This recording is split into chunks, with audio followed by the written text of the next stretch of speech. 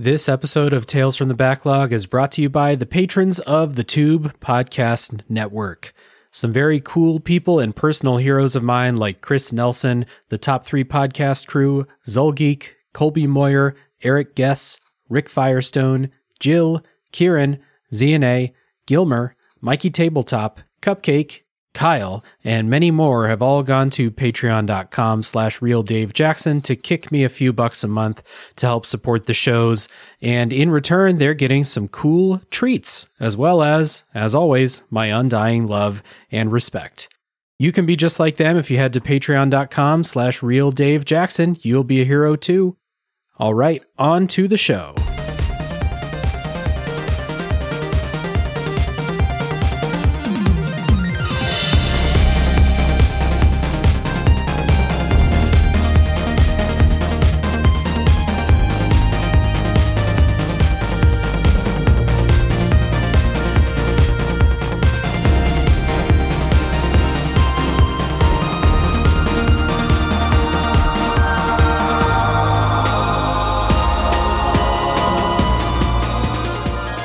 Hello, everybody. My name is Dave Jackson, and you're listening to Tales from the Backlog, a video games review podcast where each week I'm joined by a guest to talk about a game we played. My guest today is a friend of the show, co-host of a novel console podcast, and let's say death and rebirth enthusiast, Chris Dominguez. Welcome on the show, man. Hey, thanks for having me. I'm glad to be here. And I wasn't aware that I was a death and rebirth enthusiast, but now that you say it, a lot of the stories that I like do have that theming. Everything's starting to make sense now. Yeah. Yes. Better than this. I've learned more here than I probably would have learned if I would have gone to therapy. So yeah. Today we're going to be talking about Eastward. But before we get into Eastward, I do want to give you a chance to tell people where they may know you. Like I said, you're one of the two hosts of a novel console podcast. So what is that show all about? So first off, it's a terrible show. So basically, it's me and my wife, Karen.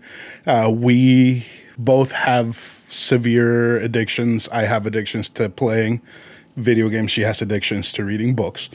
So that quote from The Simpsons where Homer tells Lisa that she has a serious reading problem because she picks up books like he picks up beers, that applies to the both of us.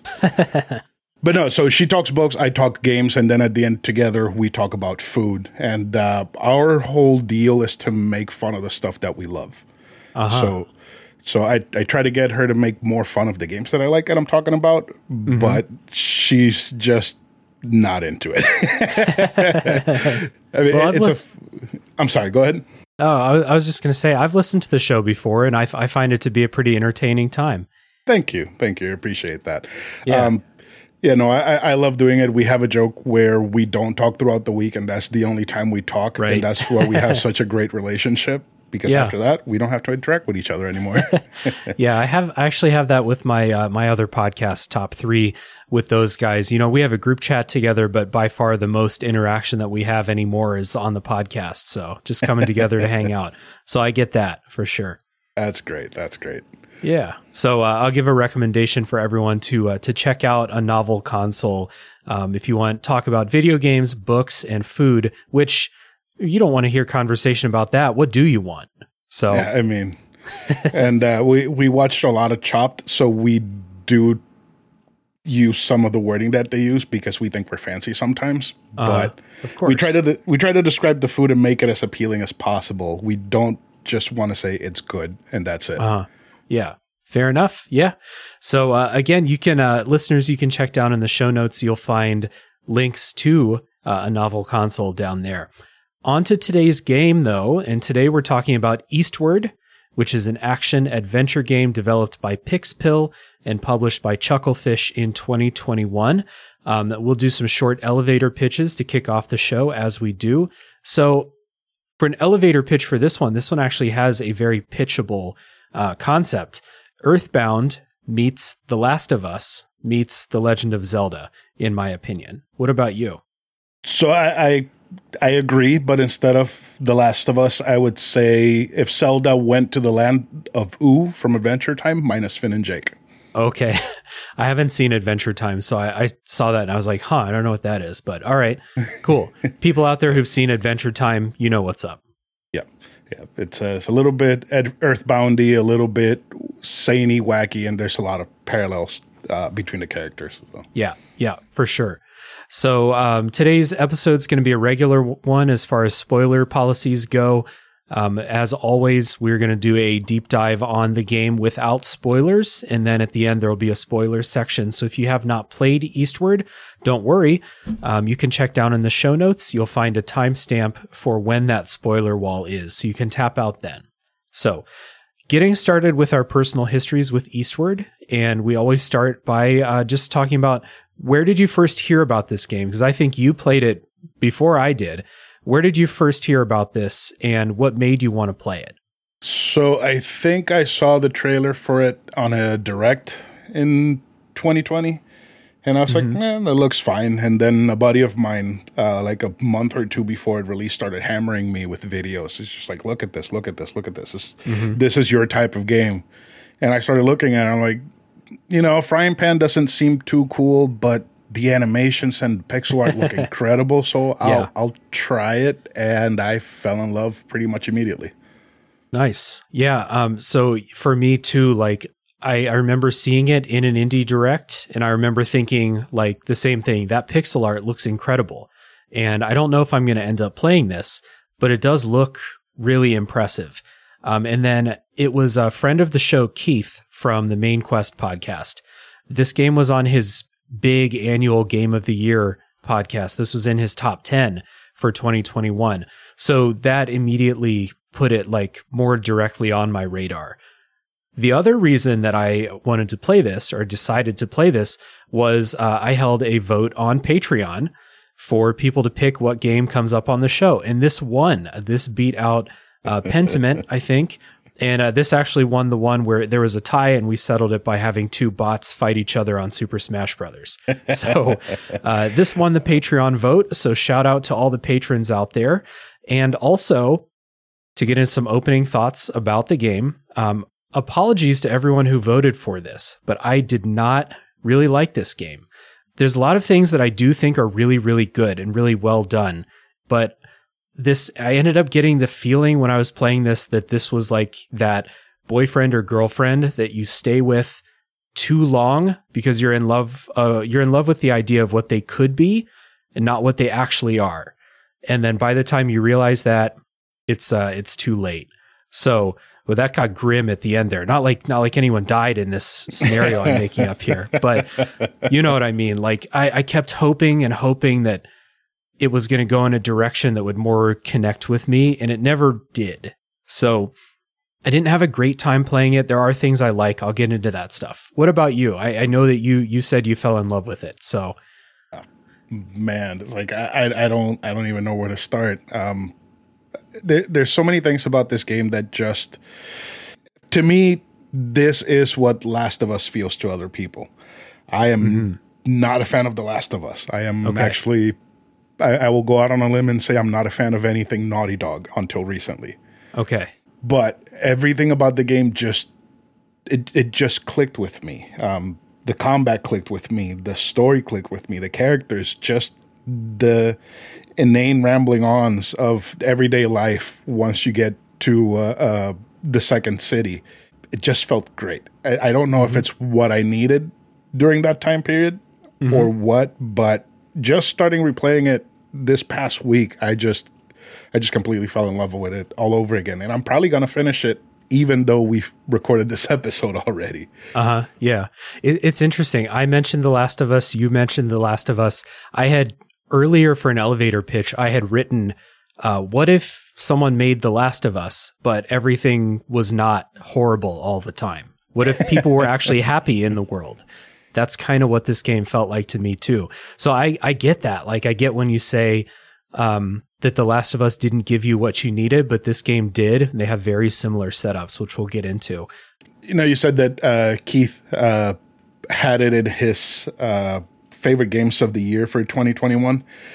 I actually had it beaten out for first spot by Guardians of the Galaxy. Another awesome game. I love that one. Super solid game. And it was like, it probably just was because I had the Guardians album on loop for about 7 or 8 months. That's probably the only reason why I beat it out. But if I tell you that I've thought about Eastward at least once or twice every week, that would be correct. Ever since I finished it the first time. Awesome. I mean, I love it when a game gives me that. So yeah, despite, a lot of my misgivings about mostly the story and the pacing in the game, we'll definitely get into it. We're going to have a nice little contrast here, I think. So let's listen to some music from Eastward. When we come back, we're going to get into it.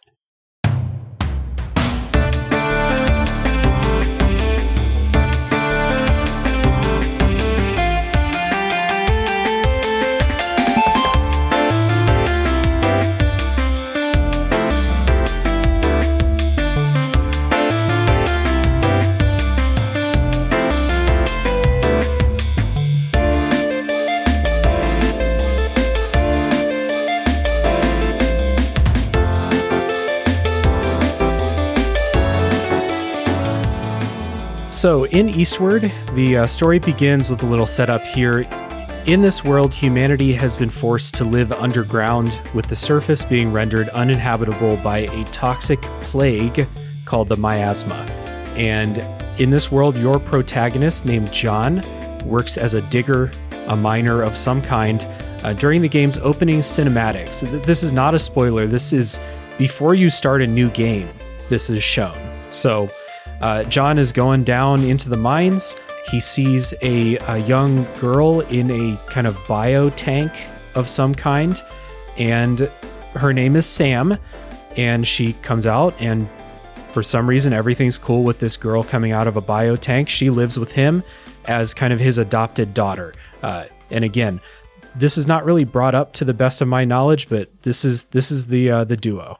Yeah, so that they don't even show this during gameplay. Like if you don't watch that opening scene, right, once you start the game, you're never gonna figure out where she came from or why she's special. Right, exactly. So there we go. If you're gonna play Eastward, watch that cinematic. Like I said, it's like, you boot up the game and that cinematic starts playing even before it's like press start to play, even before that. So it would be hard to miss. But I couldn't imagine what you would think of the story if you did miss that. So yeah, it's like if it would have been probably any other game, I probably would have smashed start all the way through till I got to the beginning. But I'm glad I stuck around for that. The animation in that scene is great. The animation in the whole game is really, really good. So not a surprise. Before we get into kind of talking about the story and stuff, I do want to focus a little bit on John and Sam, because those are the two main characters of the story. They're a duo. They're nearly always together, a father and adopted daughter. Again, like we talked about, The Last of Us comparisons are very easy to make. John is even dressed kind of like Joel a little bit. Not that I'm saying that there's any like ripoff or even inspiration. It's just a father and adopted daughter. But anyway, I digress. John is a silent protagonist. So throughout the game, some other characters will comment on this too. So it's not like one of those silent protagonists where it's just a given that they're silent and you, the player, are supposed to put yourself in their shoes. Like John is a character that people, talk to and they're like, oh, you're not going to say anything, John. He never says anything.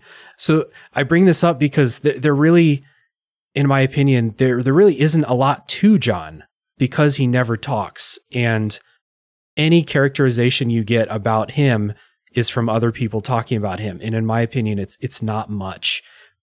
So this feels like a callback to some of the games that inspired this, like Earthbound, Legend of Zelda. All of those have silent protagonists. And a silent protagonist is a tough thing to pull off, I think. So how did you feel about John? The first time I found it funny. The second time I found it a bit frustrating. I don't even know how to even explain it, because I like John as a vessel for the player. Mm-hmm. That he's, he doesn't say anything. He doesn't have a personality per se, so you can project yourself into him. I do not like how the people interact with him. They get frustrated with him too, saying it's like, you're not going to say anything. You're just standing there. And it's not like he doesn't have any opinions of his own, because once you leave the main area, there's a little bit of a monologue that he does. So he does have thoughts. He does have ideas.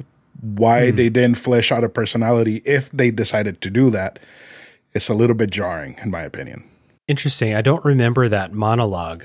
Is it a monologue of text that he's thinking? Okay. Yeah, it's whenever you leave an area, there's the pan of the camera moving up into the sky, and you see small text kind of showing up. Oh, those are John. Okay. One of them is John. The others are, I feel like the others were not really John, because he doesn't talk about himself as just like somebody talking about the events that happened or the world or whatever. But that specific first one is definitely John. Okay, gotcha. So other than that, we get almost nothing from John.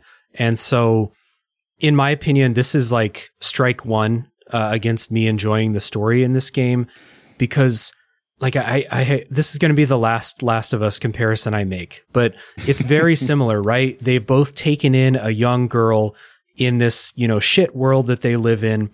And I have no idea how John feels about any of this. You want to say that John is a surrogate for me, but of course I'm going to try to do the right thing. I'm playing a video game. That's the way I play video games. I would love to know how John feels about any of this. Sam is constantly getting into stuff because she's a mischievous little girl, and John is just putzing along, going to save her, doing what everybody else needs. I would love any of his internal thoughts here. I don't know if he loves Sam like a daughter. I don't know if he feels like he has to do it because it's just, this is the life that he found himself living. I honestly have no idea. And it's like constantly throughout this game, I was like, man, why? Why didn't they just give John a character? Why? Yeah, see, I feel like he has some sort of endearment towards her, because there are a couple of scenes where he's being fatherly towards her. Like that one part where she tells him, "Oh, my feet hurt." And he just kneels down and waits for her to climb onto his shoulders. Yeah.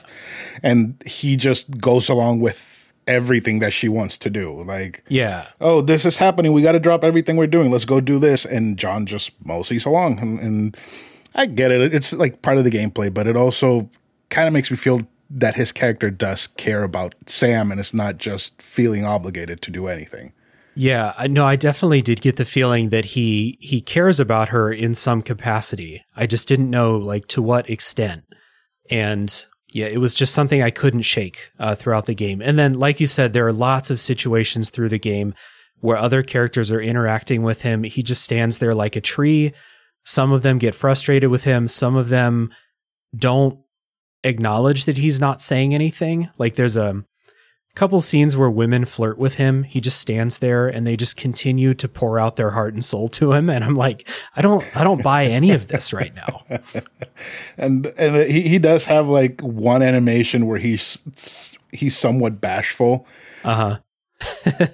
and if he's going to be silent, at least give him more animations where it shows a sort of personality like that one. But they didn't. And I don't know. There was some development troubles with the game, and I don't know if the final result were part of that. But I don't know. It feels like John's character is lacking a little bit sometimes. Yeah, definitely. However, Sam, who is the little girl, Sam is an incredible rendition of a little girl, I think. She is bubbly and excited all the time. She's, you know how like kids are when they find something that's exciting, they're like so excited about sharing what it is that they're excited about. Sam is like that. She's happy to go to school. She's excited about everything. And because John is such a damp piece of wood, Sam is like, she's so entertaining, and her characterization is really, really well done, I thought. And I can't really think of lots of like children, like actual children done in video games in such an entertaining and lovable way. See, there's a few video game children that I actually like. Obviously, I love Sam, and the other one is Clementine from The Walking Dead. Oh, yeah. Yep. I feel like those are more so Clementine being, she's a child, but she's aware of what's going on. She knows that there's danger. Sam is more, I can do anything, and I'm gonna do anything. Mm-hmm. And I don't know which one I love more, but I think it's probably Sam, because she is so just full of energy and imagination and everything. Yeah. It's really cute. Like, I don't know. I have a heart of stone sometimes. Video game characters, and I think kids are hard to get right in video games, but Sam is just so lovable. It's really hard not to really root for her throughout the entire game. So she's great. And it's just the contrast between her and John. It's like Sam got all of the personality, and John, there was like 1% left in the tank for John when it was time to make characters. Yeah. There's this one scene with Sam where some character is telling her and John, it's like, oh, you got to go here and you got to do something that's very, very dangerous. And Sam is just like in the background, just like trotting in place, shaking her hands with a huge smile on her face. Like, yeah, we're going to danger. Mm-hmm. For some reason, I just love that so much. Yeah, she's super cute throughout the whole game. So you meet lots of other characters in the game as you go along. And this game has a very whimsical and quirky kind of tone to it. Like I said earlier, what if The Last of Us, but everyone was happy and joking and, quirky all at the same time? This is what I feel like to be the biggest influence from Earthbound, is this kind of sense of humor and stuff like that. Outside of Sam, I didn't really like it in most of the other characters. They ranged from being very annoying to me to being like fine. But there are some other characters later in the game that you're clearly supposed to really care about, and I didn't.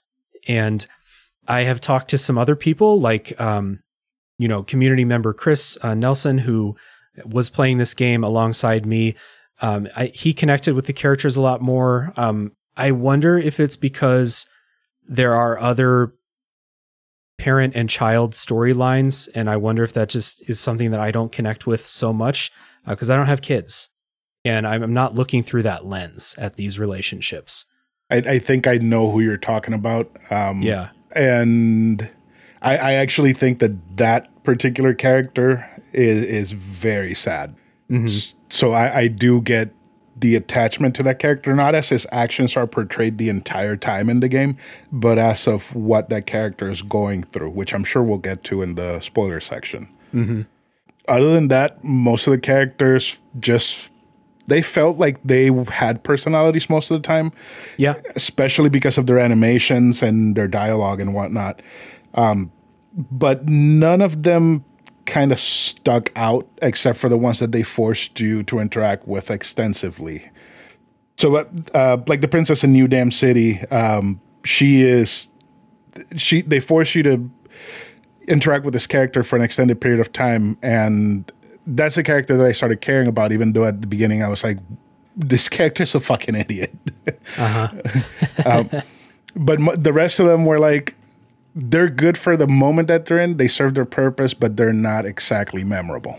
Yeah, I would agree. They're definitely not memorable. And I just kind of just had an issue with the tone of this game, how they're living in a quirky and happy hell world. And those two things didn't really mesh in my head. I had a really hard time like reconciling the fact that there is this danger that can wipe out everybody in a second. Some people know about it, some people don't, but everyone is having a good time all the time. And I was just like, can y'all just kind of focus on like the fact that there's an apocalypse looming right now? Like, I just had a real hard time with this kind of happy tone despite what's happening in the world around them, Yeah, I get that. And I feel like because of the happy tone, some of the serious moments hit a little bit harder, especially when you leave that second part. I feel like the reaction to that from one specific character is what I expected from somebody that knew what happened, but then it just kind of gets completely glossed over. Yeah. I did like the happy. Like I have a feeling that if the world were to basically end, there would be pockets of people trying to have the best time instead of being an infinite sadness. Yeah, sure. There would be pockets, but in this game, it's everybody. Everybody is having a good time. There's nobody who's, like no one's in the streets yelling, "Take a look around, you people." Everyone's just like, "No, this is cool. We're joking. We're gonna, I don't know. We'll get into it." Yeah, but it was just because of that, the moments of sadness and things, or like powerful emotional moments, I'll say, in the game, almost none of them landed with me because I had been checked out of the story. I checked out at about the 10-hour mark. This is a 25-hour game. So I didn't say it earlier, but this felt like, of all the games I've played for this podcast, this one felt like homework the most. And I hate that it felt that way, but that's just the experience I had. So the story, back to the story. John and Sam living in this underground settlement, right?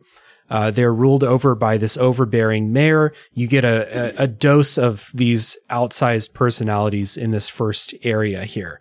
Yada, yada, yada. John and Sam get exiled. They're sent above ground, which is a death sentence, basically. And they get up to the surface, and the game continues. Obviously, it's not an instant death sentence. So the adventure goes on. The story is kind of based around what's on the surface, what's going on. Why the hell was Sam in that tank? What's going on with that opening cutscene? And Sam can also do a little bit of magic. So how can Sam do magic? These are the questions that I had as the game was in its first couple hours here. Yeah, that after replaying that part where she starts being able to use her powers, Sam doesn't question it. John obviously doesn't question it. Nobody else does. But then again, probably nobody else knows that she can do what she can do. Mm-hmm. It's like she meets a version of her that tells her, "Oh, do it yourself." And then Sam magically has magic abilities. Mm-hmm. So overall about the story, just some thoughts here. I already said, I wish this game was darker. I wish it wasn't so quirky and happy-go-lucky all the time. This, like I said, Earthbound did this. I don't think that this game has the charm that Earthbound has. That's a personal preference thing, though. I think that the bones of the story, like the plot that happens, does have some interesting stuff, but I thought that the pacing is a nightmare in this game. I think this game is twice as long as it should have been. There are a lot of, I'm looking at, like, if I looked at the plot outline, I'd be like, you cut that 5 hours out, this game would be just fine. You cut these 3 hours out, this game would be perfectly fine without it. You don't need this. And so despite me thinking that, like, the bones of the plot, stuff we're going to talk about in the spoiler section, big revelations, I think those are cool on paper. But while I was playing the game, I was like, I just want this to be over. I don't like this. Yeah. There was a whole part in the game where you're trying to win a bet, and that just goes on and on and on. I was ready for it to be over. And once it was over, I hadn't progressed anything in the story because it just stalls right there. Yep. And I think there are 2, maybe 3 sections in the game like that you could cut this out. You could cut like 8 hours of game time out. The game would be just fine. I can't wait to hear what those sections are, because I'm pretty sure I know which ones they are. Yeah, I think you do. But what do you think about the story? I've already said kind of my piece about it. What did you think? So the way that I feel about the story, the way that I see the story, is more the world is going on, and you're just playing a small part of it.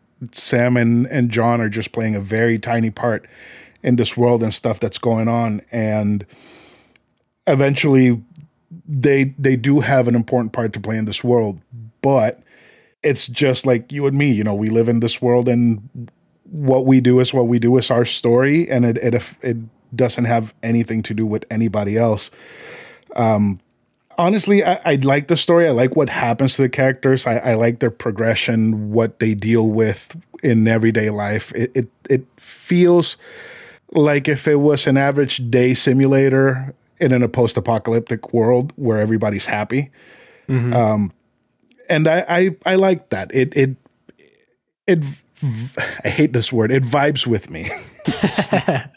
So I don't know. It's like, I get your point. I get what you're saying. I understand how you feel about it. Mm-hmm. And like you said, it's your opinion and it's my opinion. Like, and I know that a lot of people feel the same way. They either don't like it because of the same reasons you do, or they like it because of the same reasons that I do. So both are valid arguments. Yeah, and I totally get, like you said, you know, how people react to a setting or a world setup or something like that. That's going to be subjective. So me not liking it as much, I think, was really just exacerbated by how long the game is and those pacing issues that I brought up. If this game were 10 hours long, I would not have had nearly the amount of time to build up this resentment. Yeah, I was going to say contempt for the story. And when I'm looking at my notes here and I'm like, okay, maybe we'll talk about this. Here are the things that I think are interesting to talk about. Those are cool. So it's just, there's a lot of fluff in here, and I really wish they would have just cut it down. See, that fluff to me is the average day stuff that they get to. It's like, oh, we're gonna go today and we're gonna rustle up some pigs, or today we're gonna go dig, or today, you know, we have to go to work, or, you know, we're just having a day off, we're just gonna go have fun. Like, to me, that you don't see that in video games. And whenever I see it and it's with characters that I like, I absolutely eat that shit up, man. That is a really good point. And that stuff, the stuff that you mentioned there, I thought that fit, and it was fine because, number one, you're doing gameplay during a lot of those sections. And the gameplay in this game is pretty divisive. I feel like I enjoyed it because the gameplay meant I felt like I was playing a game and not watching a bunch of unskippable dialogue that I really couldn't stand. So during those sections, I was like, that's fine. I'll go round up some pigs. I'm having fun doing this. It's some of those other sections where there's really no gameplay and it's like 2 hours of conversations where I'm like, fuck this. See, I'm going to give you that. The dialogue takes forever. I wish there would have been an option to speed it up. Not by going into settings, by pressing buttons, because I'm too stubborn to go into the settings. There was a way to speed it up because a lot of it was just fluff that was inconsequential to what was going on at the moment. And honestly, I got to Act 4, and it took me about 8 hours. So I feel like I was going at a sped up pace, but it's because I was skipping a lot of dialogue. Yeah. And I wanted to read the dialogue. I don't skip dialogue in games unless the writing is atrocious. And it's not atrocious in this game. The writing is fine. There's just too much. And I think that's kind of my closing thought about the story in general. There's too much. So let's listen to a little bit of music, and then we're going to come back and talk about some things that I think are great, which are aesthetics.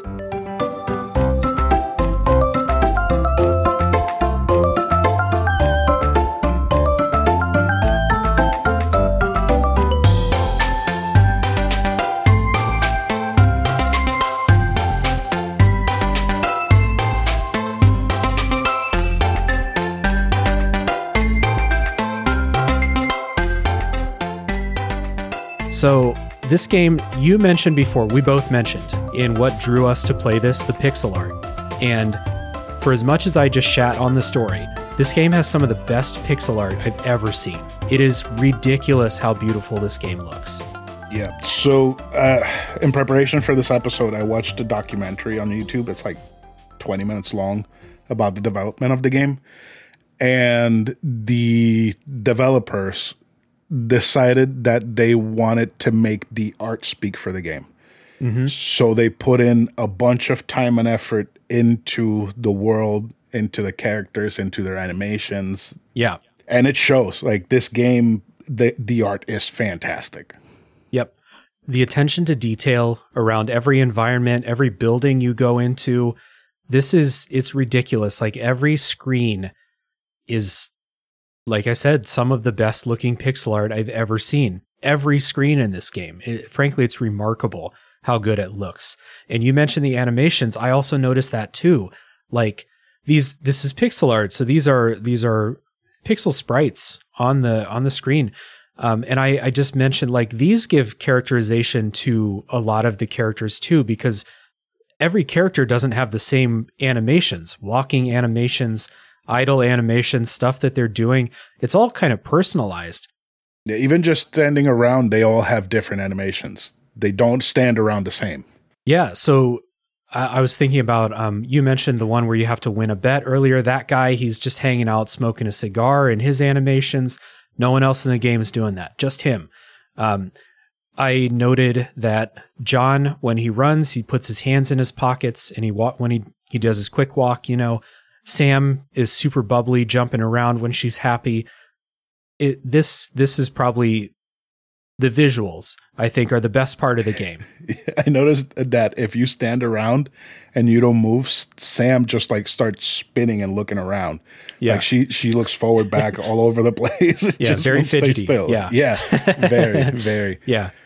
It's really good. And so, I talked about how the story and characterization doesn't give much personality to John. You get some from the animations that he does. His animations kind of paint him as kind of a ho-hum kind of guy. Even if he did talk, I don't feel like he would be a super outgoing type of person. Basically the opposite of Sam, Yeah. Yeah, I can see that. I will say his, the way that he is animated cooking makes me jealous. I wish I was that fluid when I was cooking. He's handy with a pan. Very. It's like, dude, it's like bash some monster skull in and then go cook a meal on that skillet. Shit, I'm in. The same pan too. Yes. Yeah. So that's really good. The music in this game, I think, is really, really nice too. This was done by Joel Korolitz, who is a person who's done music for other games. Very talented musician. And this game has character themes for a lot of different characters. Some of those themes kind of got repetitive to me because I didn't like the characters they were associated with that much, but the music overall is really good. Lots of stuff from kind of serious combat boss music I'm thinking of in my head right now to then, this game has a sense of humor, so the music is quite humorous as well, kind of quirky too. And I think this is a really good fit for what this game is trying to do. Music's really nice. So the entire soundtrack is on Spotify. I went and listened through the entire soundtrack, and I noticed that there was a surprising amount of songs that were drum and bass, pretty much. City Night is one of them, and that song I absolutely loved, and Crazy Engine. Absolutely love that one as well. But a lot of the music feels like I've listened to it before in other games or movies. There's one song in particular, I don't remember the name, but it reminds me of the movie Sinister. Okay. A lot of it feels like it could be in the Scott Pilgrim game, that it could be in Unsighted. And the boss song reminded me specifically of Axiom Verge. So every time you're in a boss battle, that high stakes with the ups and downs of the melody just feels like it belongs in Axiom Verge. And like you said, some of the songs do get a little bit repetitive, and you start kind of like tuning them out. But the soundtrack is massive. I don't know why they didn't cycle through the songs more, but it's worth a listen. If you want to listen to the soundtrack, it's worth it. Yeah, it's a very good soundtrack, and I like I said before, I think it's a perfect fit for the different tones of this game. I didn't come out of this being like, holy fuck, the music, like, everyone, you have to listen to this, but it is really good, and it fits the game really well, I think. One note that I made, and a tip for anyone who's listening and you think you want to play Eastward, you can go in the options and turn down the sound effect that plays when text comes up on the screen. It does that sound effect when there's dialogue, and it's really fucking annoying because there's so much dialogue in this game. You can turn it off, and I suggest that you do.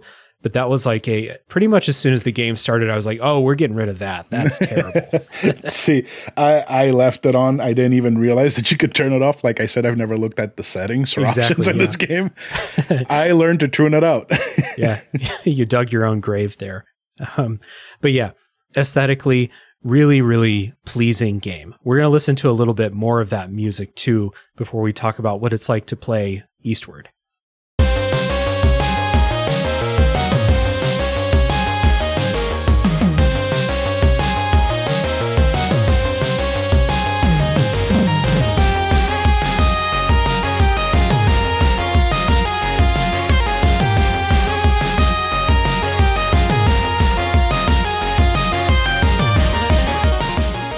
So there are a lot of gameplay elements that were very inspired by games like The Legend of Zelda, games like Earthbound, but this is a third-person action game like a Legend of Zelda. You don't have a sword, you have a frying pan for a melee weapon, like we talked about.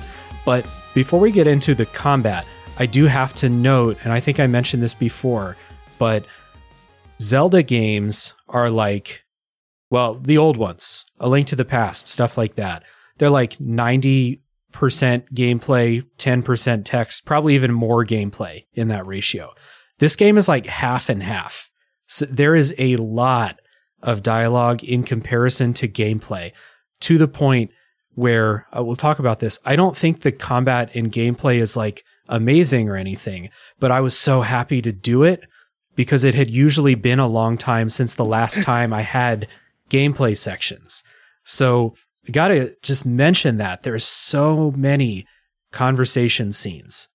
It's like a Kojima game with text instead of like actual cutscenes, you know? Yeah, no, I get it.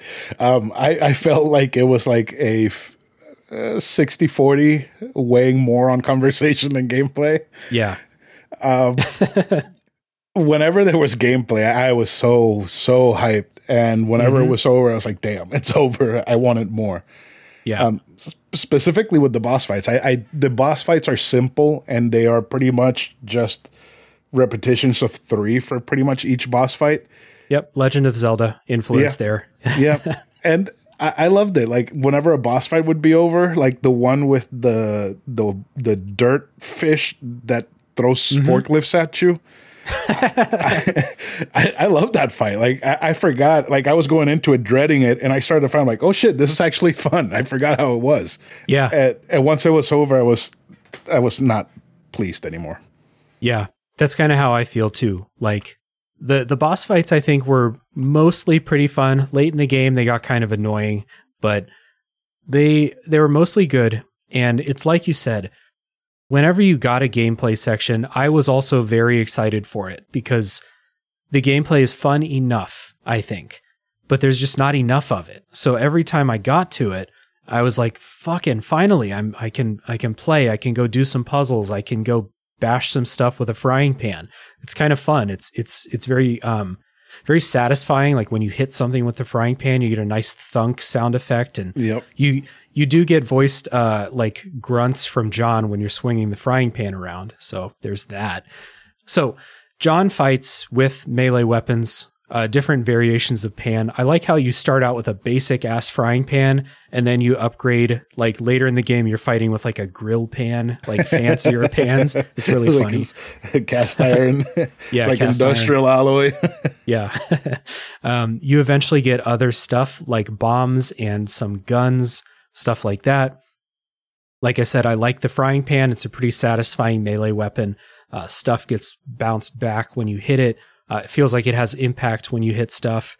So that was fun. Sam is a support character. Sam uses a spell to freeze enemies and also interact with stuff in the environment. And you can freely switch between John and Sam during most gameplay sections, and especially during combat. So it's just one press of the button. Now you're controlling Sam. And so you can, if you want to. It's not totally necessary because I didn't do this, but you can kind of have this Sam freezes, John bashes, Sam freezes, John bashes type of gameplay loop. Did you get into that? Only with the birds. Yeah. Only when things got really annoying. Yeah. Yeah. Because there's like this one section, I think it's like right after they give you the gun, you get thrown into like a little arena with 3 birds, and they're in the air the entire time until they decide to attack you, they land. So that's when I would freeze them and just go to town because I was not dealing with that shit. Yep. So I'm kind of like you. There's some enemies in the game that are really annoying and just freeze them. There's some that are really hard, but they're optional and you don't have to fight them. So I would just freeze them and then run past them the to zombies? Get to the next screen. Yeah, the zombies. Yeah. Oh, man, those sucked. Very difficult. Yeah. So another thing about the combat and gameplay, maybe this is why there's not a whole lot of it, but there's not a lot of variation in how you play. John gets 4 weapons for the entire game. Sam never learns a new spell. She learns upgraded versions of the one spell that she has, but she never gets a second spell. No. And so the combat does feel repetitive. But again, I didn't mind that because I wanted to play. I wanted gameplay. So, I would get to a new gameplay section or I'd get to a dungeon and I would be excited. Even though it's repetitive, I'd be excited because sometimes it had been an hour and a half since I got to do that. So, yeah. It was fine. I know that some people really hate the gameplay in this game. I'm not there. I had a good time with it. See, I'm going to make a comparison, and I feel like the combat in this game is almost it's a 2D version of the new God of War gameplay. I love the story in both the new God of War games, but by the 30-hour mark on Ragnarok, I was ready to blow my brains out. I cannot take the gameplay anymore. Like in that way, yeah. Yeah, because like the thing is, God of War, they gives you story, then a bunch of gameplay, then more story, then a bunch more gameplay. And by the 30th hour that you're swinging the same axe in the same way, you're tired of it. I feel like Eastward, even though it had a shit ton of story, the gameplay was enough for me to not get sick of the combat, even though it's just swing, shoot, swing, shoot. Yeah, I wouldn't go that far. And, me personally, I love the new God of War combat. There's a lot more going on in your strategy in that game, in my opinion. And I also think that game has much better pacing than Eastward does. No, definitely. So that does bring up one thing that I would have loved in Eastward, which is a shield. I would have loved to be able to block enemies. And I think they just want you to use Sam's spell. But sometimes I don't have the reaction time to switch and aim a spell. I would love to be able to hit, right bumper and just pull up a shield, It's like, just pull up the skillet. I mean, just season it with a couple of hits. You have a cast iron skillet. You can't shoot through that thing with a machine gun. Like, just use it. You can block a bird flying at you with that. or fucking dashing zombies. Yeah, or a forklift being dropped from the sky. So, the gameplay is fine, repetitive, but fine. There's some other systems to the gameplay other than combat, though. There's a cooking system in the game, which you mentioned before. John cooks. It's part of the story, too, that John is an amazing cook, which, hell yeah, more cooking dads. Yes. Yep. The developers stated that they pulled this from Breath of the Wild. So if you played Breath of the Wild, this is exactly what it is. You'll find ingredients around the world as treasures or drops from enemies, and you have to cook to get health restoratives and also buffs, like to buff your attack, your defense, stuff like that. So I don't go crazy in these games trying to learn all the recipes or anything like that, but I did kind of have fun. Before a dungeon started, or usually before a boss room, they'll give you a stove so you can cook. And I did have a good time, like, preparing for those things and feeling like I'm going well equipped into a dungeon and stuff. Because it does get hard late in the game. Some of the late bosses and stuff are pretty difficult. So I did feel like I needed to be prepared, and I was rewarded for choosing the right ingredients. And then there's a little slot machine mini game to add like extra oomph onto your dishes. And once I figured out the trick to that, I was cooking up some fire. Yeah. So I love the cooking. I hated the slot machine. I wish they would have given you the option to just have like the highest possible version of a recipe after making it enough times, or after getting like the 3 pots on the slot machine. Because there was a point where I had like an egg omelet that gave me 15 hearts and 15 shield hearts, and then I had underneath it one that gave me 3 hearts and 2 shield hearts. And it's like, oh, did John forget how to cook an omelet between making the 2 of those? Exactly. And like, and then whenever I would have to use one of the dishes to heal myself, I would panic not to choose the one that gave me a lot in case I needed it later on. Oh yeah, I definitely got into that. Like, oh, this thing heals 10 hearts. I can't use it now. I'm going to need that later. Exactly. So I'm going to wait till I get it. I'm going to wait till I get hit one more time, then I'll use it. Yeah, it was that I'll carry all the potions in Skyrim before, in case I need them for a boss fight. Exactly. Yeah. There are a lot of puzzles in the game. This is, again, very inspired by The Legend of Zelda in a lot of ways. So the dungeons are mostly combat and puzzles. And the main form of puzzle that the game gets into are puzzles where John and Sam get separated and have to step on different switches for each other, open up new paths for each other, and et cetera, et cetera. I thought these were simple but fun. For most of the game, I felt pretty okay to having a good time with these puzzles. They're not super challenging, again, Legend of Zelda, but I did have a good time. How about you? They were baby's first puzzles, and man, they made the dopamine go like crazy. I loved them. Yeah. And there was just something about having those separate puzzles where John goes one way and Sam the other, and you have to rush between the two of them so that they don't take enough damage from any enemy that might be nearby. Yeah. For some reason, that clicked with me. I absolutely loved it. I like that. I like that idea of like, hey, Sam's a little girl, she's got to go off on her own to help with this puzzle, but she might get attacked by monsters. You better get over there. So exactly, it does make sense. Yeah. Yeah. I love those type of puzzles. And honestly, like the puzzles are not hard. They're not hard at all, but I don't want to say that it's great game design and that they did it like thinking about it being in a post-apocalyptic world, but most of them felt like something you would see after the world ends. Like, oh, the world crumbled. Let's figure out a way around it. Or, yeah, stuff like that. Like, at that, I was like, yeah, I fucking love this. Yeah, puzzles are always like, if you want to get into like stuff that doesn't fit into the world, puzzles are always a huge offender of that. Actually, we talked about God of War. Those puzzles feel like they are not from that world. Like they were. No, it's very, very gamey. Yeah, I finished it recently. I kind of hated it revisiting that game. I did not enjoy revisiting it, and it was because of the puzzles and the platforming, but mostly the puzzles because they were ginormous. Like you would have to turn the entire Pandora Castle or whatever it's called just to solve one puzzle that would open one door that will let you get to another puzzle.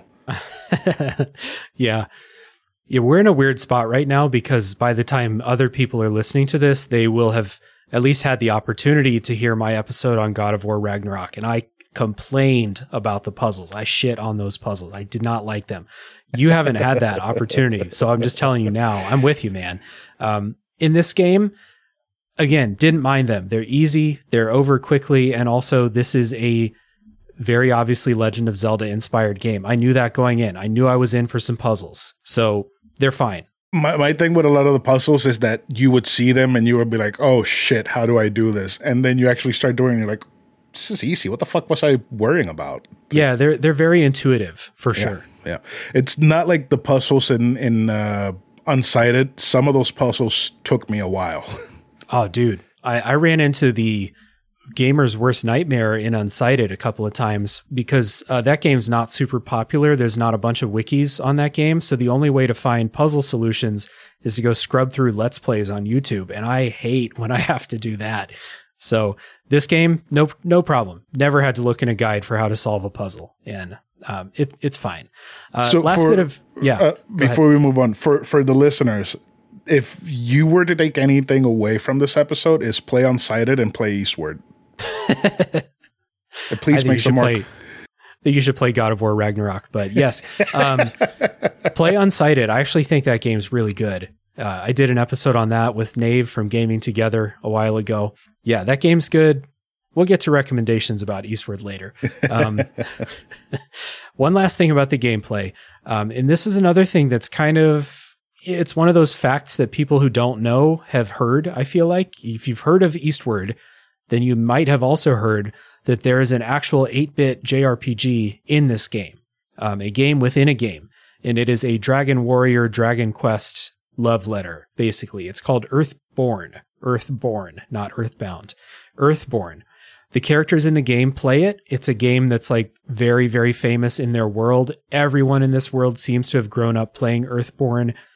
Sam is a kid, so she and her friends are playing it at the beginning of the game. And then you have the opportunity to play it whenever you see a TV with a console. There's usually one in every city.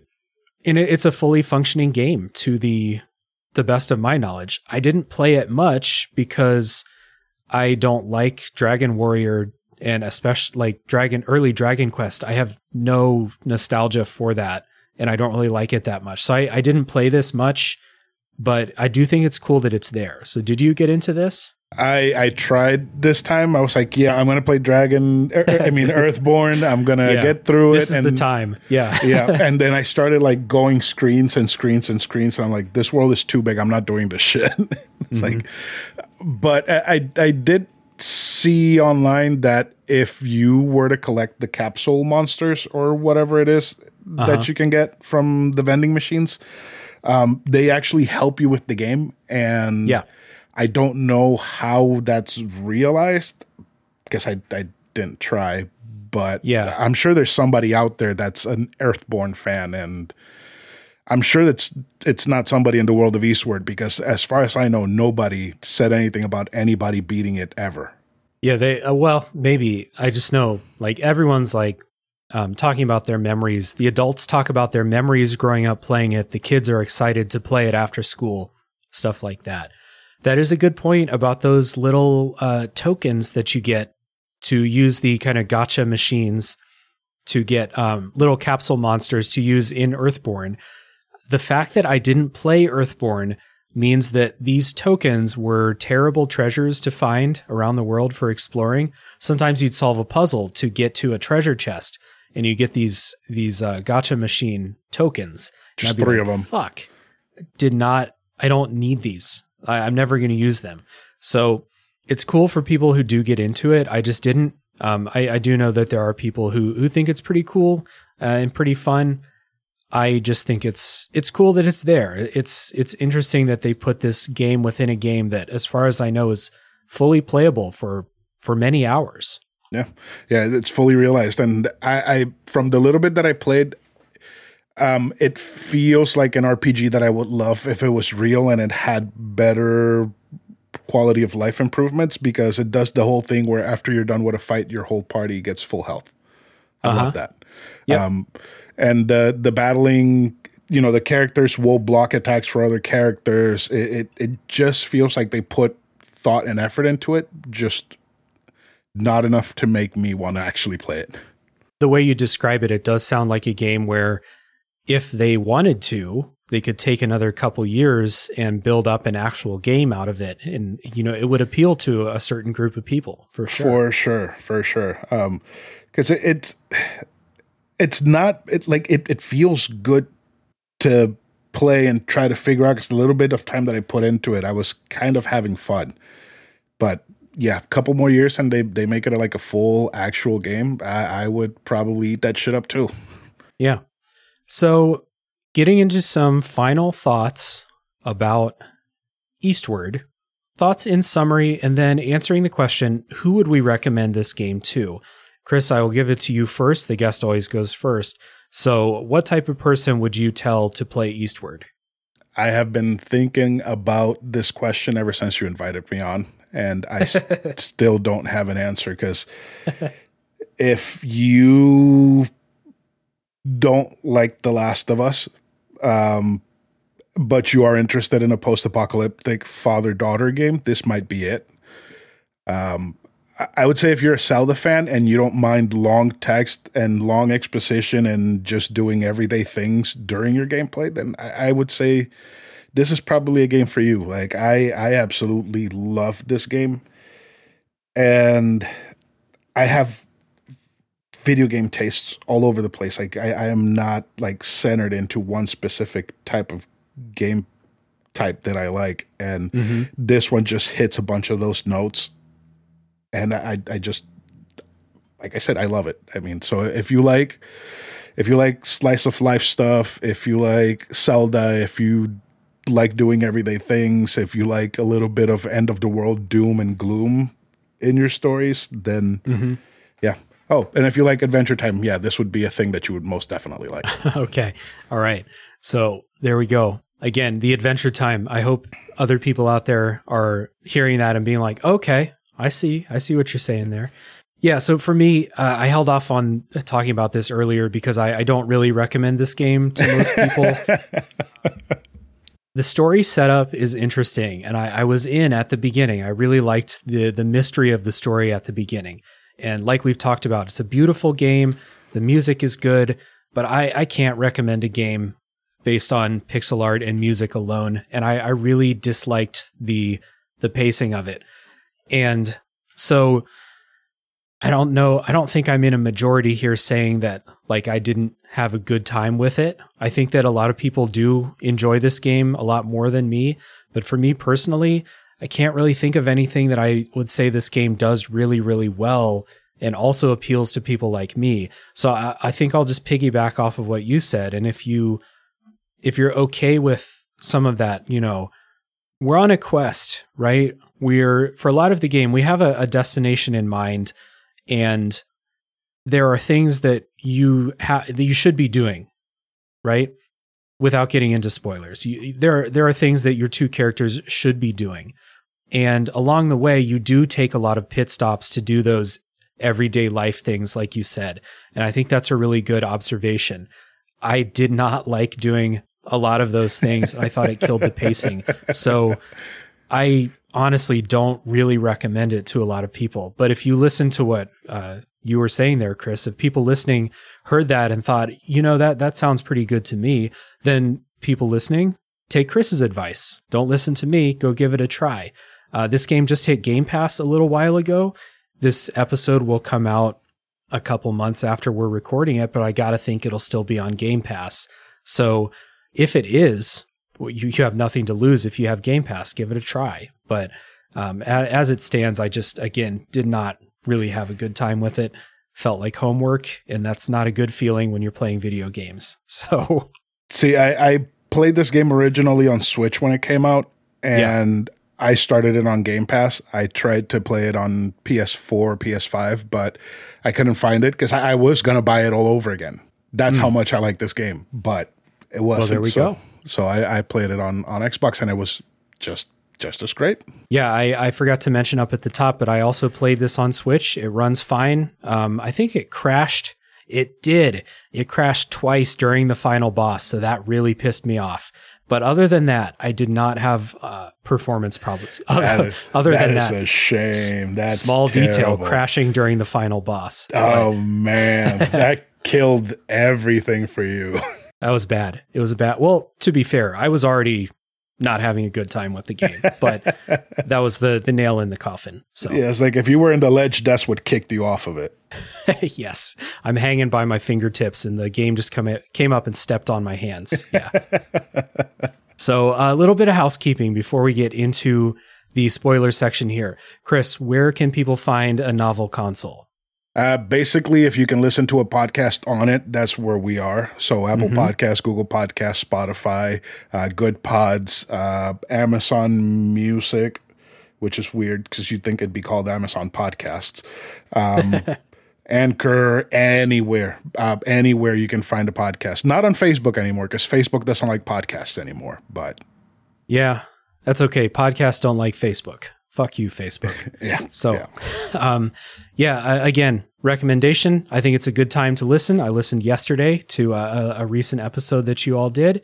Thank you. So, everyone, while I'm talking about Tales from the Backlog, you can go down in the show notes and find a link to a novel console and find something you like. Reading, video games, and food. I know you like video games because you're here. You're listening to this podcast. I know you like food because you're not a monster. Yeah. And then who doesn't like books? Books are fun. I like to read. So, for Tales from the Backlog, ways to support are the same as always. You can join the Discord server and join the ever-growing community of people there. Like I said, we've had some people in there besides me and Chris who played Eastward. So it would be a good topic of conversation this week to come in, talk about Eastward with us. Also, consider supporting on Patreon if that's the way that you choose to do that. Just a few bucks a month gets you some cool treats, voting rights, like to make me play Eastward, stuff like that. I appreciate everyone who does, but it's certainly not pressure for everybody to do that, just if that's how you want to support. Otherwise, you can leave a rating and review on your podcast platform if it allows it, like Apple Podcasts, Spotify, Podcast Addict allows reviews. Yeah, Good Pods. There we go. I also have another show called A Top 3 Podcast, which I mentioned before, where every episode is me and 3 of my friends doing top 3 lists. So if I did a list of top 3 games with the best pixel art, this would probably be on there. So there we go. A Top 3 Podcast. Before we take a break, I want to piggyback off of the Patreon thing. Subscribe to the Patreon. The only reason I did was to vote for Eastward because I want more people to talk about Eastward in this world, and I don't regret it. I get access to episodes early, and that's pretty fun. That's right, Chris. You are a patron. I didn't want to. I feel weird about bringing it up, but I do appreciate it. And you joined to hear someone talk about Eastward. Yes. It ended up being that I invited you to come on and talk about Eastward. I'm sorry that I didn't enjoy it that much, but we're having a good time chatting, and I appreciate you. It's all right. If you ever want to come on my show and talk about The Last of Us, we will fight all night about The Last of Us because I feel strongly about that game. I like The Last of Us a lot, but I definitely don't have the energy to go on a podcast and fight about it. I don't feel that strongly. So see, I don't like the first one. I love the second one. So it's weird. It's weird. So I'm going to play the second one in the spring sometime, probably after the TV series is over. So by the time people hear this, I might be playing The Last of Us Part 2. But anyway, we are going to take a break. When we come back, it's spoiler time for Eastward.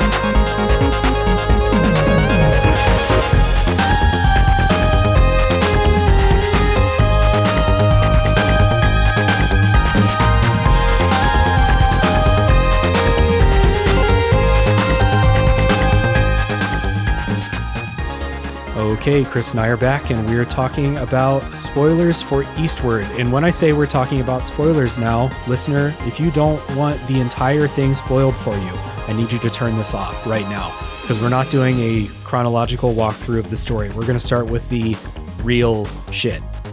So, early on in the game, Sam is confronted by a kind of glowing red version of herself, and I noticed... Right, it's not like I picked this up. It's hard not to notice. Sam turns blue during these sections.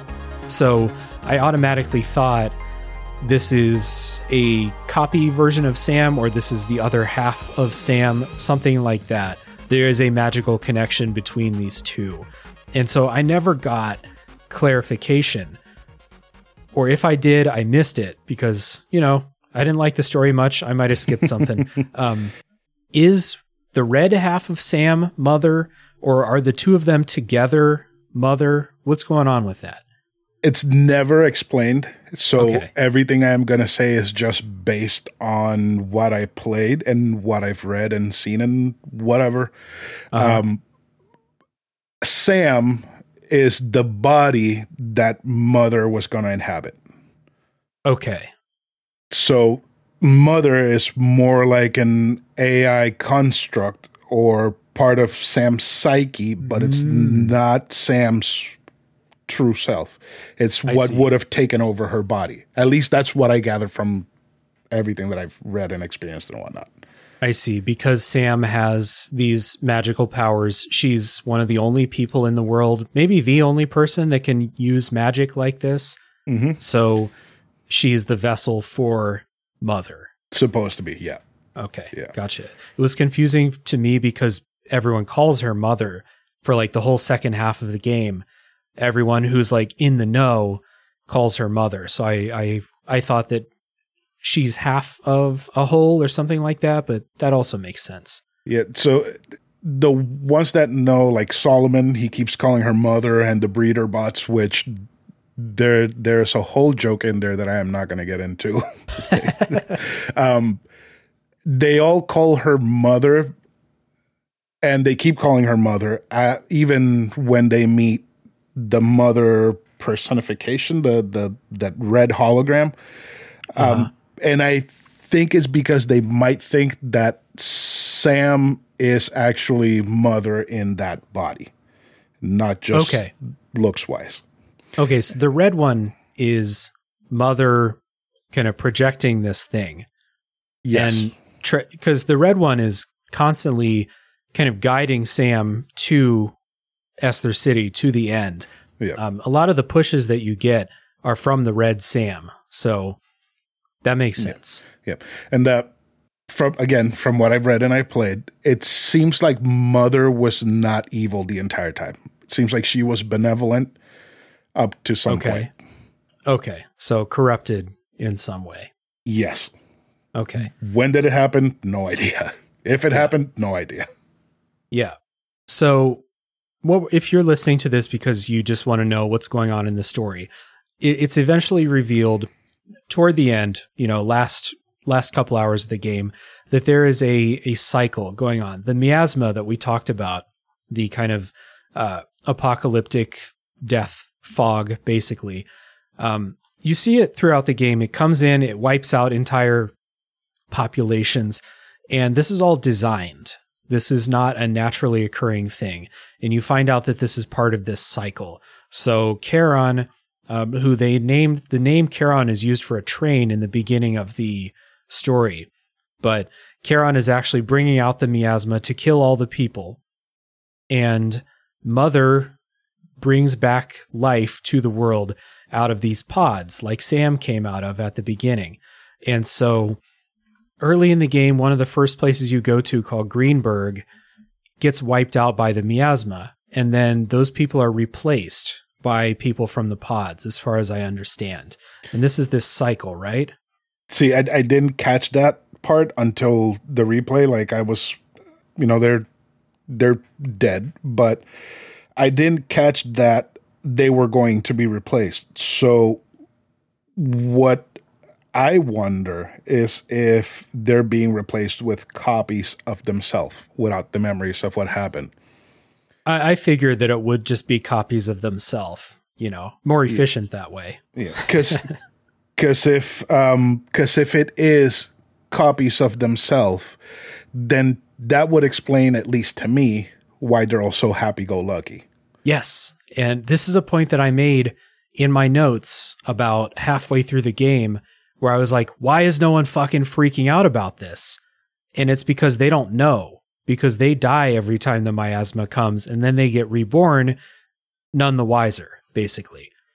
Yeah. Now, that I initially was like, oh, that's a really cool thing. I see what they did here. But then you get to New Dam City, where the people do know about the miasma, and they're still the same way. There's fucking theater troops out there. So my kind of tolerance for it went back down a bit, because in New Dam City, the whole thing is they've constructed this, constructed or found, I can't remember, this shield basically that keeps them safe from the miasma, and they've avoided this cycle several times. So it's Alva's grandfather created a thing called the Buddha fan. It's basically a giant fan that blows away the miasma. Right. And I think it failed when they were living in old New Dam City, which is the town with all the zombies where they send you to get the goop machine or whatever it's called. But then when I think her grandfather was creating the fan and had it working when that happened, because he died evacuating everybody from old New Dam City, and then they built New Dam City on top of the dam. Yeah. So my issues with people being too happy for the world they're living in were solved in the early part of the game. And the game's whimsy made sense to me, because the people underground, no one's been to the surface. They don't know what's happening. The people who live on the surface, they die and are reborn. They have no idea what's going on. So it makes sense for them too. When we get to New Dam City and we meet Alva, we meet the fucking guy, the mafia guy, and Lee. All of them. Lee the smokestack. Yeah. When we meet all of them, then I started to get back into this, like, your job, the entire purpose of your life is to keep this thing functional. And Alva, I think it's Alva, it might be the other one, who's like, their life's research is looking for a cure for the miasma to help those zombies, right? So why is everyone so happy? I was like, again, back into this. When I replayed it, like, I talked to more NPCs on New Dam City, and a bunch of them are assholes and a bunch are sleazebags. Like, they are trying to get the best of whatever they can from whoever. So even though they're somewhat happy-go-lucky, they're still a little bit miserable on the inside. That's true, and that does fit more with what we are maybe more used to from post-apocalyptic fiction, right? Yeah. Yeah, so we're going to get into a couple other things later about more tonal clashes, I think, especially concerning the journey from New Dam City after that plot is over. But back to the cycle with mother and death and rebirth, it's explained late, very late in the game, that the purpose of this is to help humanity reach its true potential. And that's a quote from, I think it's the Charon Museum, when the robot is explaining to you what's going on, which horrible lore dump at the end where they're just like, we're just going to have you go to a museum and you're just going to read what's happening here. We can't explain this to you in a better way. But anyway, what the fuck does this mean? Why is this cycle going to help humanity reach its true potential? I would explain that as that is mother being fucked up. Like that she probably misunderstood something, and that's her. Because her plan is basically have the entire world engulfed in miasma so that the new humans can come out. Right. But then it keeps happening. So something corrupted mother to make it keep happening, or I don't exactly remember where the miasma came from, because as far as I understand it, that is what caused the entire issue with the world. And for some reason, they've managed to harness it and be able to release it whenever they want. So basically, if they never wanted to release miasma, the world can keep going as it is. But for some reason, she is obsessed with the perfect human world, which I'm not a scientist and I'm not very smart, but wouldn't genetic degradation make it so that the new humans coming out would be crap and not have any shelf life on them? I don't know. If they're starting with the same genetic code, they're clones basically, and they come out the same way every time, then I don't see how that would facilitate progress at all. Yeah. Because it's not like this is a story where human life is finite, and so you get your time to make technological advances or whatever, and then you die and you're reborn, and then you can continue the work or something like that. That's not what's happening in this game. So I don't know unless what's actually happening is that helping humanity reach its true potential was the original goal. You're going into this museum, a robot is telling you, because that's what the robot's programmed to do. But a long time ago, this whole process got corrupted, and that's why we have this cycle now. Yeah. And there is that scene in Greenberg where Mother looks at the terminal and she's not happy with the results of Greenberg. She's saying that it's, primitive. And she restarts the cycle all over again because those are the same results that she got last time she started the cycle. So wouldn't that just make it so that every single place would be doing the same? Yeah. I can pose different explanations for it, like I just did, but none of it makes any sense. I struggle to see how any of this would help humanity reach its true potential. The only thing that I can come out of this with is, what if, like we said, that was the original goal and they did have a plan, but then Mother got corrupted. And so now everything's fucked. The plan, we're never going to have any progress now. So that's why we have to break this cycle. Which is not told to you anywhere until the end. Yeah. It's like you just get taken to Esther City because of happenstance. Because that's where the train goes. That's where the train lets you off there. So yeah, because the train goes eastward. That's the only reason why you're going there. Right. Because even though Mother talks to Sam and tells her more or less what's going to happen or what she has to do or whatever, Sam doesn't tell anybody. Yeah. And it's one of my least favorite storytelling tropes, when one character knows everything but just won't say anything. And Sam's a little kid. Little kids don't keep secrets. Like, what's going on here? Yeah. That's true. That's true. So anyway, we have this setup here.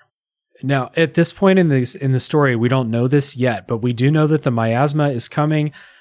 We averted catastrophe in New Dam City, but all the stuff is like broken at the end of that. I got the feeling that like the next time the miasma comes, New Dam City is going to get wiped out because all the stuff got broken last time.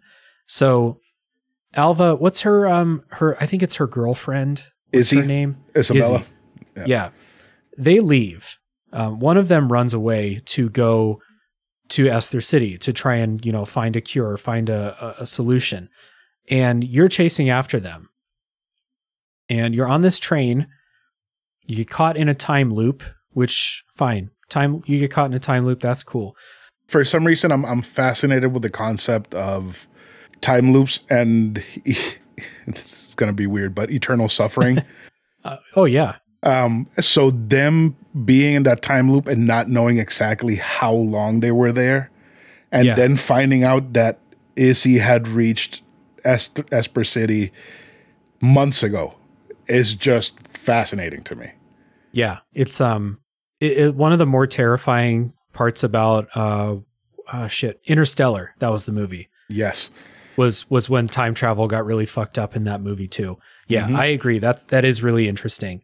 So they got stuck in that time loop. Also, another thing we're keeping in mind here is that Red Sam tells Blue Sam that John is going to die soon. So we have that in our head. And we're chasing after our friend who is almost certainly in danger. And then we have a several hour sequence where you get stuck on a train with a bunch of monkeys that are actors and filmmakers. It's an entire chapter in the game called Once Upon a Time in Monk Hollywood. And this is the dumbest shit I've seen in a video game in a long time. And I'm not saying that in a nice way. I hated this section so fucking much.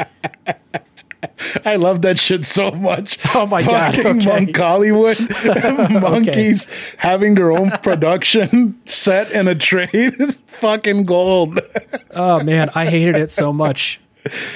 But if you find it funny, again, I've complained so much about the tones clashing in this. This is the ultimate tone clash. John has a death clock over his head now, apparently. Red Sam says he's going to die. Our friends, we're chasing after them because they're in danger. Now we're going to go onto a train car. We're going to go John becomes an actor for a couple hours. Doesn't a monkey girl like hit on him too? Yeah, it's great.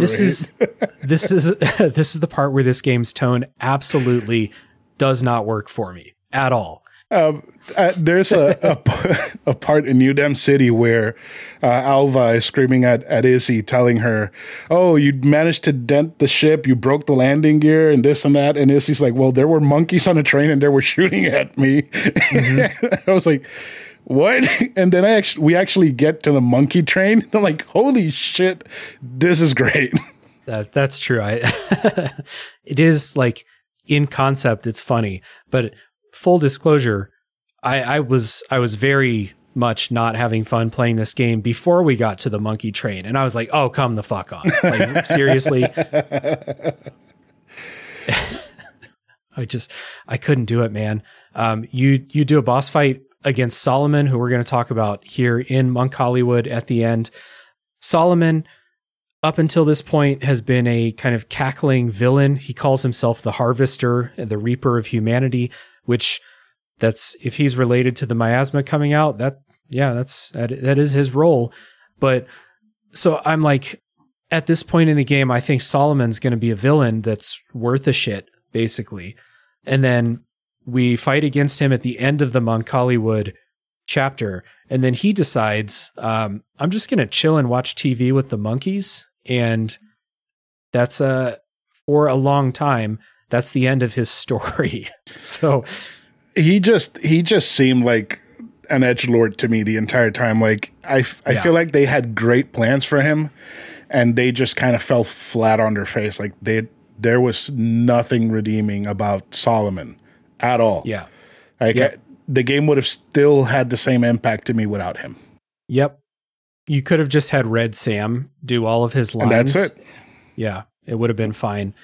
Ah, man, I'm glad you enjoyed the monkeys because it's a long section. If you don't enjoy the monkeys, it's like 2.5, 3 hours. Oh, a long time. Recommendation: if you like monkeys, play this game. Yes, we're a little bit past the recommendation section, but if you're still listening, wondering if you should play this game, if you think the idea of a train full of monkeys turned filmmakers and actors is funny, yeah, that's for you. I wonder, that Quentin Tarantino has a foot fetish. I wonder if there's a director monkey that's equivalent to him, and what is he doing? What's his? Is it a foot fetish? Just looking at, don't monkeys have hands on their feet? He mandates that all of the actresses in the monkey films climb trees only using their feet. So they're front and center in the camera. Oh, Lord. Oh, man. Monk Hollywood. Like, first time I saw that name, I just bursted out laughing. I was like, what? It was like, it's a fucking train full of monkeys and they have their own Hollywood. Like I said, funny in concept for me, funny in concept, bad time for me. But once it's over, you do get into Esther City, which is the last place in the game, and Esther City's stuck in a time loop. And so we kind of forget about the miasma for a while in this game. Like between New Dam City and until the end, basically, there's no mention of it because now we're doing this time loop plot.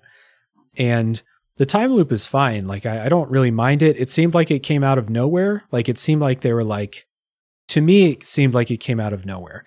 I guess that there are theories about what's actually going on with the time loop in Esther City. So you said you did some reading and stuff. Did you come out with anything? No, like it was just like some sort of defense mechanism so people wouldn't get there and ruin Mother's and Solomon's plans. Okay, gotcha. Basically it.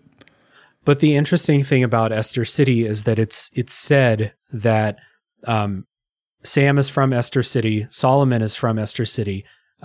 There is a theory by a friend of the show, Chris Nelson, that John is also from Esther City because the way he posed it, and I can't refute it because I don't remember, but whenever you go to a new place up until Esther City, no one knows who John is, but people in Esther City know him. They react like they know him. So he possibly got out somehow. And if that's true, then that's interesting. And then, you know, maybe him escaping the time loop or something like that. This is also kind of a theory that we're just throwing out there. Maybe that has something to do with the reason he doesn't talk. Could be. But also, the time loop, we're not given like any information at all.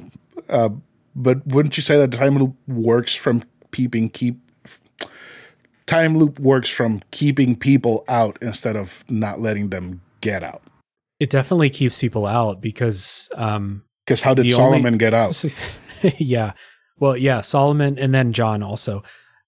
It is interesting if because the people in Esther City seem like they know they're in a time loop, and none of them are leaving.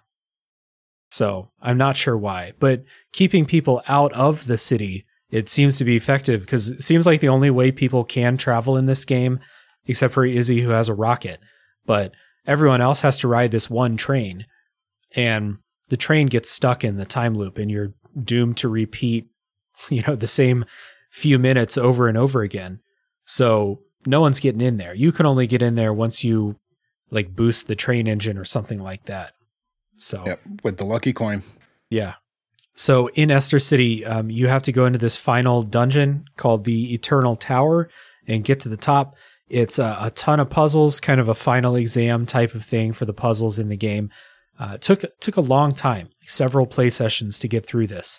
And you go up to the top, and this is a thought that I had because you already beat Solomon a while ago, and I was going up to the top and being like, I'm going to fight the final boss now. I have no idea who the final boss of this game is going to be because Solomon seemed like he had retired earlier. But, and then in Esther City, I have to assume it's the same Solomon, but there is a person named Solomon who's like a famous scientist there. So because things are all timey-wimey, I was just like, oh, same Solomon. Cool. I got it. I mean, the Solomon outside could have been a copy, a clone. And the one inside is the real, and maybe he fed Solomon all those lies of being the harvester of humanity. Or it could be. Or it could be that time is all wonky for people there. So people age, some don't. Or maybe he stayed outside of the time loop long enough to become a scientist and come back in. I mean, yeah, or maybe he cloned himself because, you know, there are clones in this game. That's a thing. And his clone is out causing problems for people. But in Esther City, he's a revered person.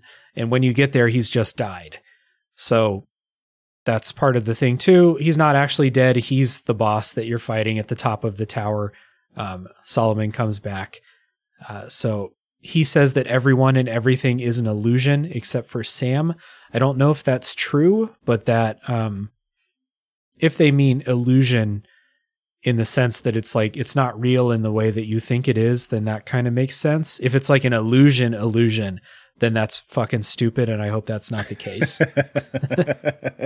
It was all a nightmare Sam was having. Yeah. So you fight Solomon again. Solomon takes Sam, kidnaps her, and you have to follow and try and catch up. And for some reason, the final boss of the game is a dragon, which I don't know why, except dragons are cool. I think this game was made in Hong Kong, so cultural for sure. Yeah. Anyway, you fight this dragon. It's a pretty fun fight. I had to beat it 3 times because the first 2 times I beat it, the game crashed during the cutscene after you beat the boss. So I got real good at it. Oh man, that hurts me that you had to go through that shit. The boss it's not the most fun, but it's not terrible.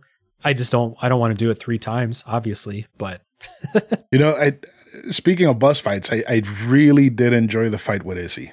It was a good looking fight and it was fun to play too. Yeah, that one was like a parrying fight, kind of like a Sekiro or like the penultimate boss in Blasphemous. If you played that, you can't really attack her. She comes at you. The only thing you can do is deflect by swinging the pan. It will deflect her attacks. If you do that enough times in a row, she'll get staggered and you can go hit her.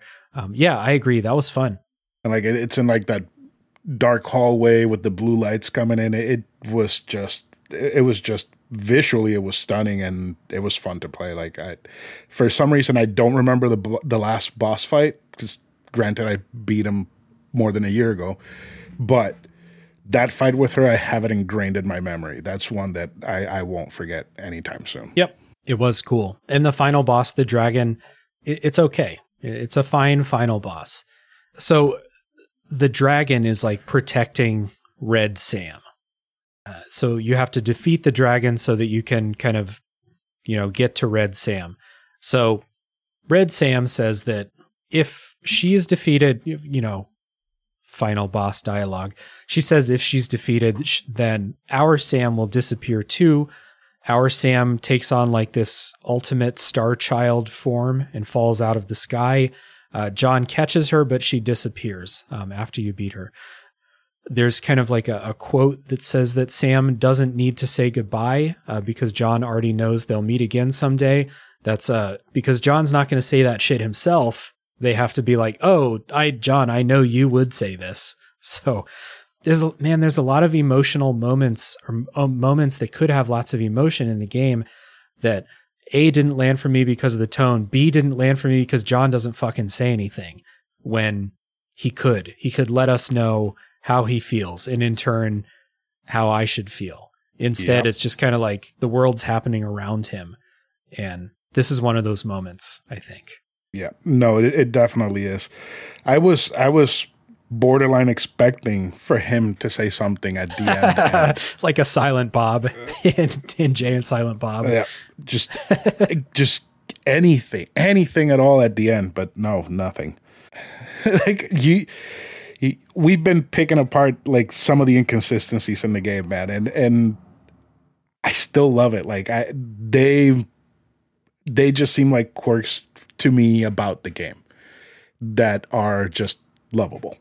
Yeah. So I do think, I don't know if I said it earlier, but I came out of this game with a strong impression of a tone and a collection of thoughts rather than a really cohesive story to latch onto. So if that tone and those, maybe moments throughout the story worked for you, then I can see how that's, your takeaway for sure. And that's why I loved the game and why I had the analogy of saying that this is a world and you're just two characters in it doing their own thing.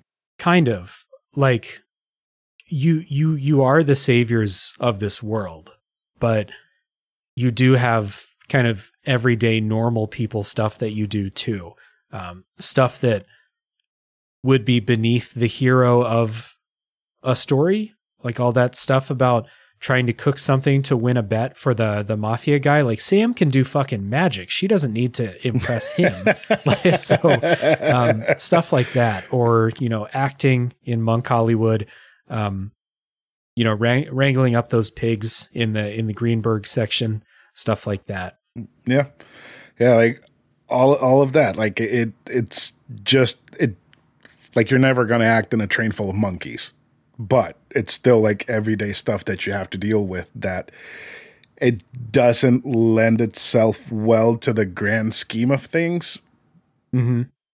But to me, it doesn't hurt. Yeah, fair enough. Yeah, we've been over the ways that we each kind of experience this and feel about this. The end, taking care of this thing, beating the dragon, beating Red Sam, takes care of their miasma. It's gone. Now, I'm not sure how. I wonder if you ask the developers if they know how, but it's gone now. And we kind of get this, not post-credits, but final scene. It seems like the world has reset after this because we see Sam outside. She sees John. She doesn't know who he is. And so, or at least Sam has been reborn. I'm not sure. John, another time where the silent protagonist really failed me. I would have loved for John to do anything here. He doesn't say anything. Sam says, like, you look like you've seen a ghost, which is all we're going to get as far as if John recognizes her or not. I guess he does, but like, if he was going to do a Silent Bob and say something for the first time in the game, this would have been the spot. I mean, if they wanted to keep the whole silent protagonist thing, they could have just had him run up to her and hug her. I mean, yeah. Yep. Again, like I come out of this game still not knowing how John feels about Sam. Like, if he really loved her, he would have run up and given her a hug, or not just fucking sat on the bench like a tree or something. Man. So, when they were making this game was most of the final parts of it was during the beginning of the pandemic. Mm-hmm. And the team rented out an office at the top of a mall in China. And the power went out. So when the power went out in the mall, their servers crashed. They lost everything. And they couldn't get in to get files back or anything. So they had to pretty much continue from like half point of the game and just rebuild a bunch of stuff. So I don't know if the inconsistencies are because of that, or if John being the way that he is part of that. But I'm pretty sure that must have affected the story in a very significant way. It's hard for me to believe that they didn't know how they wanted the story to go before they started doing that stuff. But losing all of whatever assets that they had done, whatever, coding and game making processes that I don't have vocabulary for that they'd done, if they'd lost all of that and now they're suddenly on, a release deadline because they did have a publisher, whatever. I can see how that would affect the final product, but I don't really. So it was yeah, go ahead. So it was like they lost the stuff. 4 months later, they announced that it's coming out next year. Okay. So it's like, I don't know what they lost because they didn't say. They said it was sprites, animation, art, scenes. They lost a bunch of stuff, but they didn't say exactly to what extent what they lost. Mm-hmm. Like, I'm sure it affected the final product, but I'm sure they must have had an outline of how they wanted the whole thing to go. And I'm sure that John not speaking at the beginning or having no emotions at the beginning might have been a design choice instead of we lost everything. Yeah. I have a hard time believing that them losing things would then result in John being a silent protagonist. That doesn't make any sense to me. But I can definitely see how they're like, we just don't have time to put in some of these other sections that would have fleshed things out more. Although, hey, maybe they had a whole segment with Uva where they really do fall in love. Yeah, maybe. I didn't bring that up because I didn't think it was really consequential to the overall story. But for people listening who don't know who that is, in the first town you go to on the surface, there's a woman named Uva who immediately falls in love with John. Love at first sight. John stands there like a sack of potatoes, does not respond to her. Even when she's bearing her heart to him, he just stands there. And then she gets embarrassed because he's just standing there. And then later, there is a dream sequence where John is dreaming about talking with her. And she says, like, don't blame yourself for what happened to us and stuff like that. And I'm watching this like, this was a long time ago. John and Sam both watched this town get wiped out. Nobody said anything. No mourning. They just moved on. So I have a really hard time that this is emotionally affecting anyone. Yeah, the only one that somewhat mourned was Jasper. Yeah, Jasper. Jasper's the poster child for this game's tone.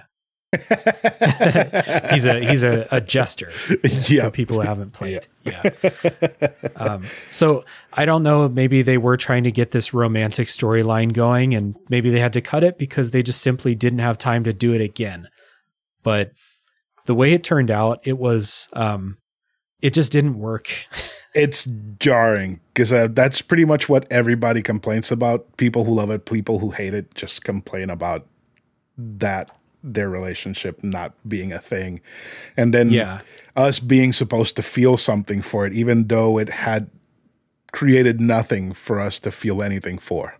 Yeah. Well, the game didn't set up, and this is the case for a lot of characters, but especially in that early part, I felt like the game didn't really set up a reason for me to care about their relationships with any of these townspeople. And then after it happens, like I said, the characters don't talk about it. They don't, Sam doesn't cry because she watched, dozens of people die or something. She doesn't remember. Yeah, that's right. She doesn't remember. So, and it's not even explained why she doesn't remember the entire town, because you could say she doesn't remember the miasma because she was going into that freak out mode that she went into.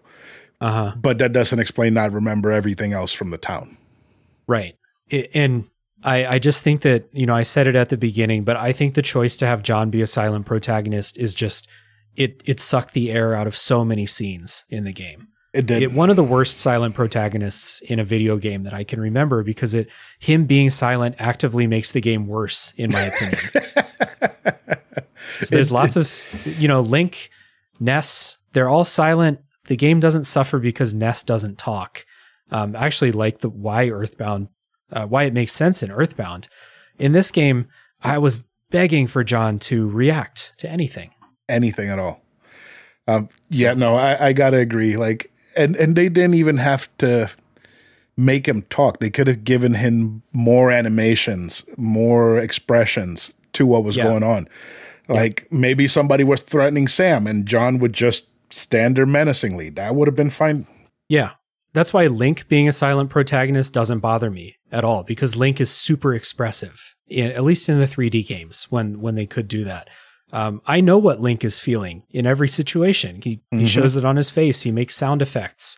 John doesn't do shit. So no, he just scratches his head sometimes when he's bashful. That's it. Yeah. So anyway, not to belabor the point anymore about the silent protagonist. One more storyline that I want to ask you about and ask you your feelings on it. There's a storyline with a scientist named William and his robot son named Daniel throughout the game. They're very prominent characters. I did not write anything down because I didn't care about their story, but I know that lots of people do. So how did you feel about these two?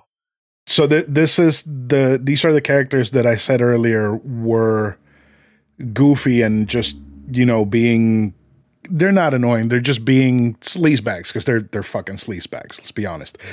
But when you immediately notice that William is Daniel's dad, Daniel, the kid that was being picked on in Crockpot Isle.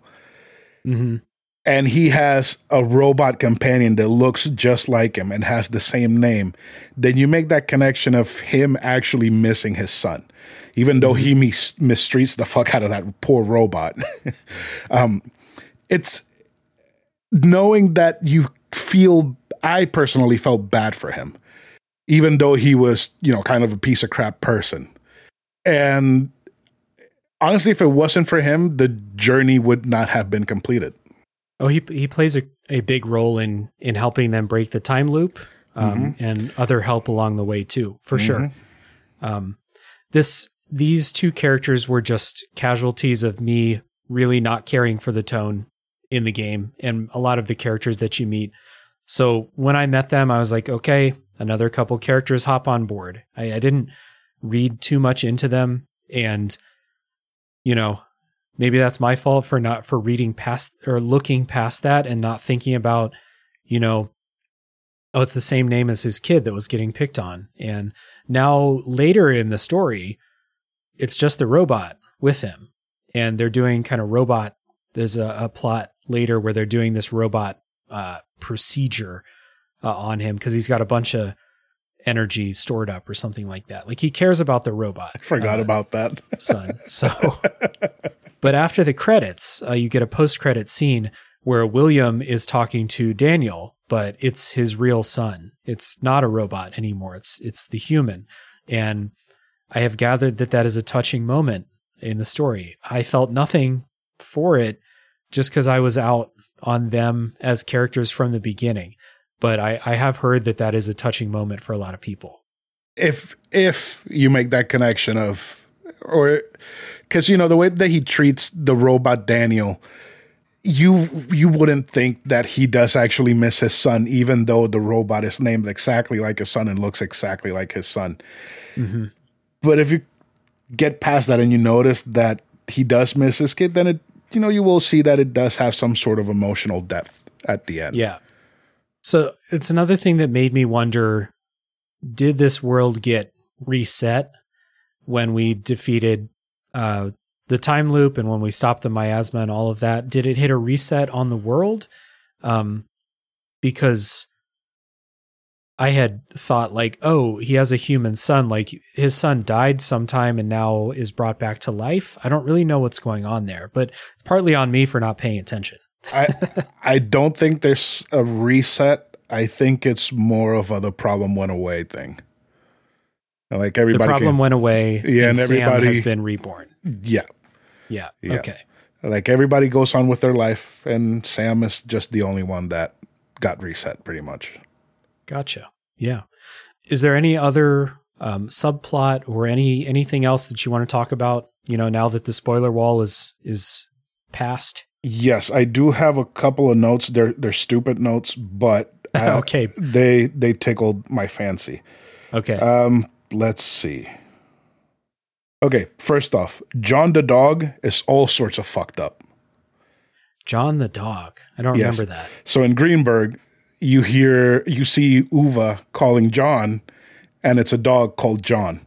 And it's a goofy looking dog. It's all messed up. It's old, and apparently everybody loves the dog. He does seem like a good boy, but it doesn't change the fact that dog has seen some shit. I did like the character design of Miller. He looked like a no-nonsense cop, with the stubble, glasses, and a hat. He was also in Greenberg. He is the brother of the owner of the pig ranch. Okay. So, and he is very fond of John, but doesn't want anybody to know. And I feel like that relationship between John and any other character was a little bit deeper than any of the others that he made in Greenberg. Because there's this guy welcoming the new stray and just starting to actually like him because he's a good person. Okay. The view of the valley from the mountain when the miasma is swallowing up Greenberg, that scene looked incredible. I really like that scene. Yep. All the way through. Yeah. Anything where something has the opportunity to look cool always looks cool. Yeah. Like all those wide shots, and you see John and Sam as little characters walking around. Those were great. I did notice in one of those scenes that Sammy was wearing her red boots before Alva gave it to them. So that was an oversight on the developers. Let's see. So when you're fixing up the big train station in New Dam City, Mung, the leader of the construction crew, says, whenever you and the subway are meant to be together. There's a bunch of little pieces of dialogue like that are just so funny.